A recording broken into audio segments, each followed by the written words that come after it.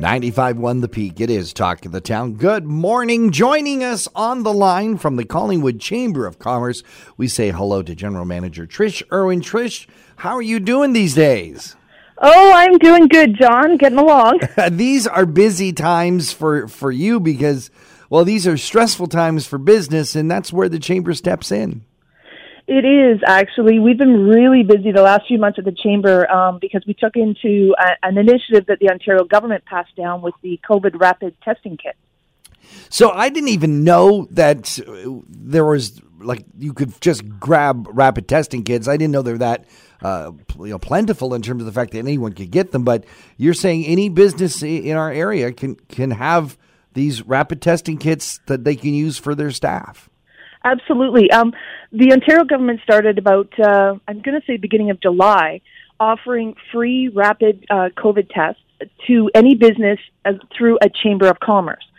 So the government sends me shipments of them, and then I can offer them to any business in our area. Now, the business doesn't even have to be a Chamber member, and I have them shipped to me every week, I thought. So all you have to do is identify what business you're with. Do you have to fill out some forms? Do you need yes.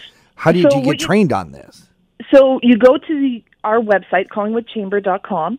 On the homepage it'll have 4 steps. The first step is you click the link, and that link will take you to a registration form.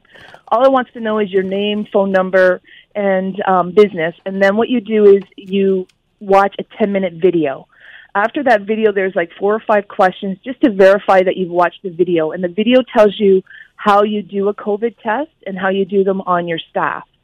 And then you email me and tell me how many staff you have, and then I'll get you enough kits for all your staff.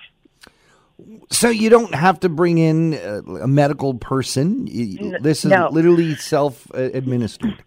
It's self-administered, but what they're asking is, and they're trying to get, is one person is the designated person that will do the COVID test on your staff and on yourself.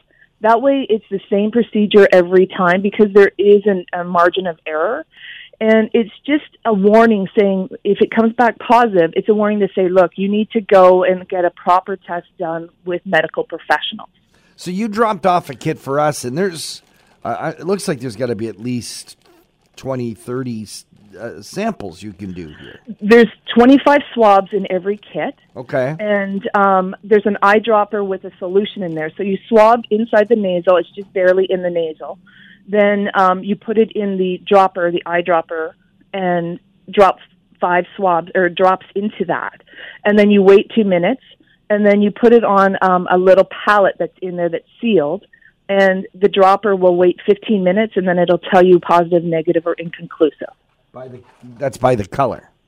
Correct. Well, there's lines on there. Oh, okay. Wow, it looks kind of extensive, but I haven't seen the video. Yeah, you have to watch the video, okay. And not all the staff do. It's one person they designate. And again, there is a margin of error for these, and it's just kind of a little more precaution. So people remember that, hey, it's still out there. Even though you're vaccinated, you can still get COVID. And you can still pass it on. So it's just kind of a little precaution. That's all it is. Are they intending you to do regular testing, like on an ongoing basis? Or do you just, hey, I think I might have symptoms, I'm going to double check? I'm going to give people enough every month for their month. And they can do it as often as they want. If they need more, they just let me know. But the government is suggesting that you do it at least twice a week. And then what you're supposed to do, the person who is, I'm going to say the instructor in your business, who's going to be doing the swabbing of the people, right. They're supposed to email me Friday mornings and let me know the numbers that they've used, whether they're positive or negative.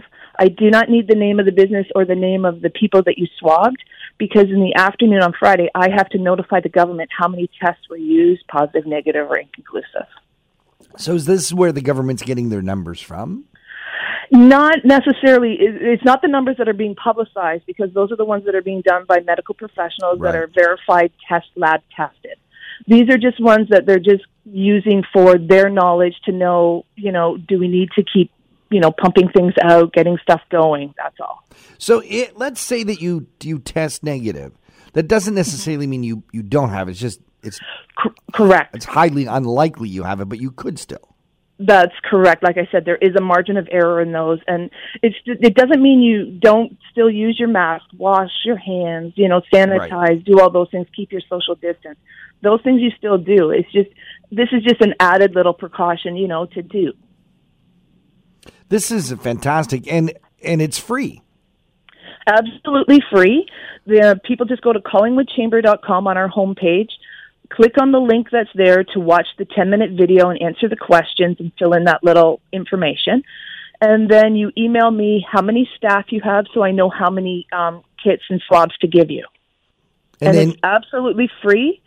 I'll arrange a time for people to pick up at the Collingwood Chamber office their kits. And then when they run low or want more or have any questions, they just contact me and I get more.